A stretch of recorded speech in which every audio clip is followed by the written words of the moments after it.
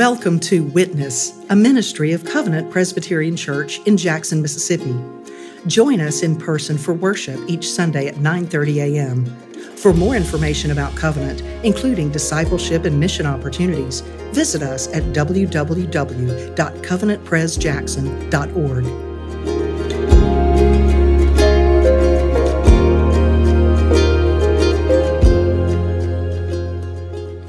On the surface, Paul's words seem to set up a divide among believers, a division among followers of Jesus. In fact, they appear to point to two different categories in the church. On the one hand, Paul talks about the mature. He refers to them as spiritual.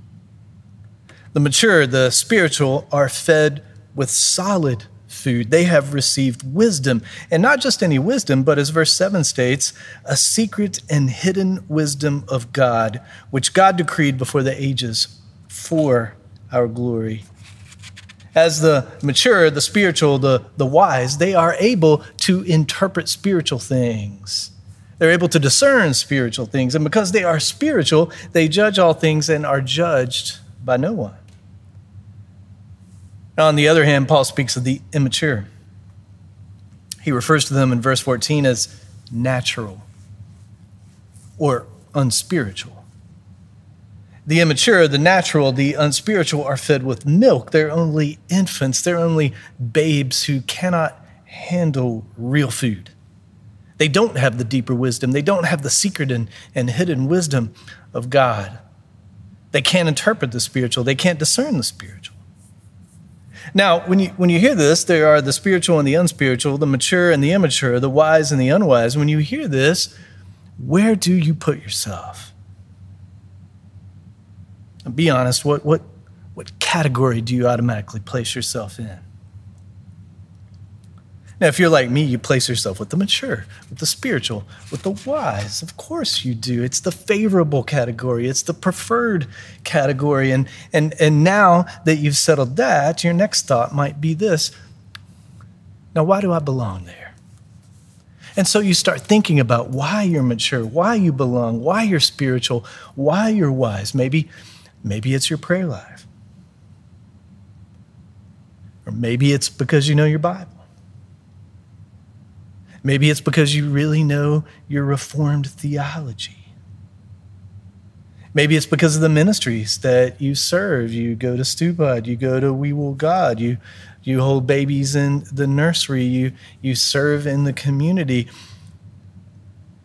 Or perhaps you've experienced the Spirit move in a powerful way in your life. Or maybe you've been a church officer.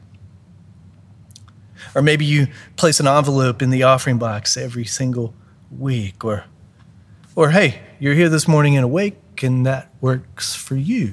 Well, you get the point. It can be anything that you come up with. And now that you've determined you're one of the spiritual in the church, you've made your mental case for why you are, the next step is to start looking around. Who else is there with you in the mature and the spiritual crowd? Who else is wise and who is not? Who can only handle milk? Well, hopefully, as you can see, this is the path to pride. It's the path to spiritual pride. This is a path that can create division within the church, which is exactly what was going on in the church in Corinth. The church in Corinth to whom Paul is writing was a church divided. It was divided by spiritual pride. It was divided by devotion to leaders. Now, Paul alludes to part of that in our passage. Listen to verse 4 again. For when one says, I follow Paul, and another, I follow Apollos. Now, on the surface, it may seem that Paul is referring to two sets of believers in the church, the mature and the immature, the spiritual and the unspiritual, but he's actually not. First of all, one of the main points of this letter is an appeal for unity. Paul desired that Christians in Corinth agree that they be of one mind. And secondly, is one word: wisdom. Paul says that the spiritual have received wisdom. The secret, hidden wisdom of God decreed before the ages. Well, what is this wisdom? Well, Paul defined it earlier in the letter. Listen, this is from chapter 1 in 1 Corinthians. Chapter 1, verse 23. Listen. Paul writes, "But we preach Christ crucified, a stumbling block to Jews and folly to Gentiles. But to those who are called, both Jews and Greeks, Christ, the power of God and the wisdom of God." So the wisdom that Paul is talking about here is not some kind of mystery. It's not some kind of knowledge. It's not some kind of experience that only the really mature Christian gets. No, what Paul's talking about when he's talking about wisdom is the cross. It's simply the cross. This secret, hidden wisdom of God decreed before all ages is Jesus Christ crucified. The wisdom received by the mature is Jesus Christ crucified. The wisdom received by the spiritual is Jesus Christ crucified. And here in the message of the cross, there is no room for spiritual pride. Because the message of the cross, Jesus Christ crucified, is the message of God's overflowing love for you. It's the message of God's grace. That in Jesus Christ crucified, the Father has freed you from the chains that bind you. That in Jesus Christ crucified, the Father has saved you from your sin. He has saved you from death. He has saved you from pride. All is a gift. All is a gift. Which means this: you can't stand in the presence of God with anything in your hands. You can't stand in the presence of God with anything, whether it's your prayer life, whether it's your Bible knowledge, or your spiritual gifts, or a spiritual experience, or your theological knowledge, or the ministries you serve in, or the community service you're involved in, even the kindness you show to others. You can't stand in his presence with those in your hands expecting to earn his favor. Because you can't. In Jesus Christ crucified, God gifts you salvation. In Jesus Christ crucified, God gifts you righteousness. It's a gift. That is why this is grace. It can only be received. And it can only be received with open hands, not hands grasping onto something. It can only be received with open hands by faith. So that you see there is no room for pride under grace. Because you haven't done anything. Because you don't deserve anything. And yes, that is a challenging message for those of us who are used to doing. But it also means this. In Jesus Christ crucified, there is no looking around wondering who's spiritual and who is not. There's only looking in your own heart. Examining yourself. Recognizing your own sin. Recognizing your own need of a Savior. In fact, the only real looking around is the hope, the desire that everyone that you know, everyone that you see, knows this message of grace, receives this wisdom. That everyone you know, everyone you see, knows Jesus Christ crucified. I pray that that's your heart. Well, in our passage, Paul says that the only way to receive this wisdom is for the Holy Spirit to reveal it to you. The only way to know Jesus and him crucified is for the Holy Spirit to open your eyes to him. Paul's argument works from an analogy. Listen to verse 11 again. For who knows a person's thoughts except the spirit of that person which is in him? Now, Paul uses the word spirit to describe the self, your conscience. It's how you're aware of yourself within yourself. And here's his argument. No one knows your mind except you. Outside of God, of course. No one knows your mind except you. No one knows your thoughts except you. And to make it known to someone else, you've got to reveal it. You've got to speak it. You've got to communicate it. Well, Paul says it's the same with God. Listen to the rest of that verse, verse 11. So also no one comprehends the thoughts of God except the Spirit of God. So likewise, only God knows his mind. Only God knows his thoughts. Only God knows his wisdom. In order for you to know it, in order for anyone else to know it, God has to reveal it, speak it, communicate it. And he does so through his word, through the scriptures, and by his Spirit. God's Spirit has to reveal it to you. Reveal it to your heart, reveal it to your mind, reveal it to your soul through his word. God's Spirit has to reveal the wisdom of God to you. Christ and him crucified. That's why today is so important. Today is Pentecost, the feast day of Pentecost, the celebration of Pentecost. On the day of Pentecost, after Jesus was crucified, resurrected, and ascended into heaven, God poured out his Spirit on his people. He poured out his Spirit on the church. He poured out his Spirit on the followers of Jesus. And God's Spirit has been at work in the world ever since, continuing the ministry of Jesus.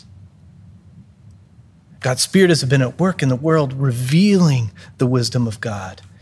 His Spirit's been at work in the world, gifting faith, transforming hearts, growing the church, all through the Word. Now, long before it happened, long before Pentecost, God promised it. Our Old Testament reading was from the prophet Ezekiel. In Ezekiel chapter 36, God promises to gift his people with a new spirit, his own Spirit. Listen to verse 26 again. And I will give you a new heart, and a new spirit I will put within you. And I will remove the heart of stone from your flesh and give you a heart of flesh. And I will put my Spirit within you and cause you to walk in my statutes and be careful to obey my rules. Well, God's Spirit not only imparts wisdom, but God's Spirit also gifts you a new heart. God's Spirit removes your old heart, your heart of stone, your heart that's hardened by sin and hardened to him, and gives you a new heart, a heart of flesh, a heart that's full of him, a heart that's centered upon him, so that your desire is to glorify him and love him and follow his commands. Well, the Spirit that Ezekiel prophesied about, the Spirit poured out on Pentecost, the Spirit spoken of by Paul, is the Spirit that's within you. God the Spirit, the Holy Spirit, who is 100% God, and 100% of God is in him. The Holy Spirit imparting wisdom, truth, Christ crucified. So how do you know?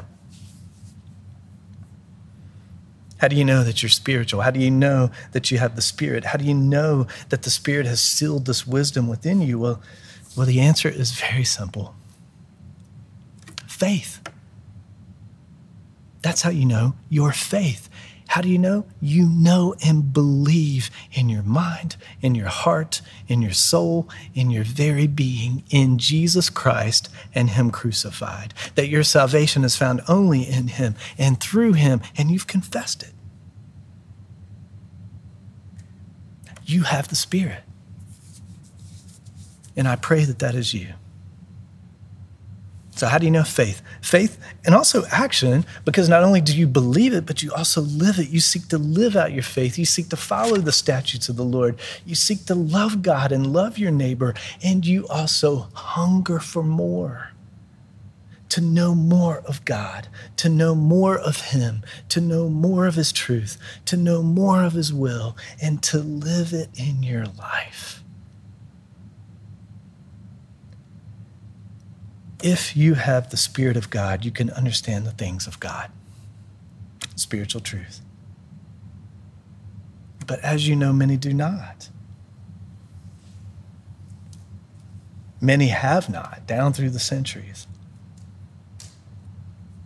And you can't expect it. Why? Because they don't have the Spirit. Without the Spirit of God, you can't expect faith. Without the Spirit of God, you can't expect an understanding of the Scriptures. Without the Spirit of God, you can't expect a life following God's commands. Without the Spirit of God, you can't expect a life reflecting the love of Christ. But here's what you can do. You can pray that the Lord would reveal himself to those who don't know him.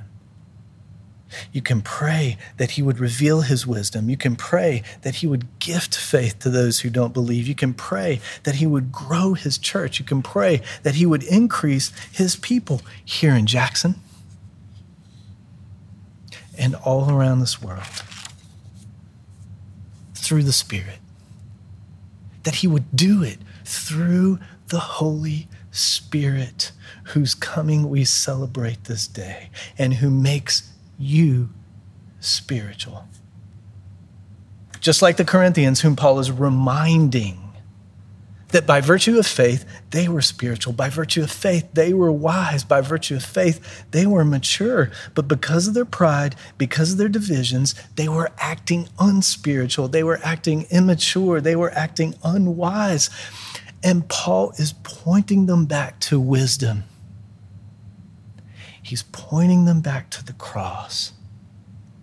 He's pointing them back to Jesus Christ crucified, to remind them, to remind you, Christ crucified, the wisdom of God, who is sealed in your heart by the Spirit of the living God, whose coming we celebrate this day. Thank you for tuning in to Witness, a ministry of Covenant Presbyterian Church in Jackson, Mississippi.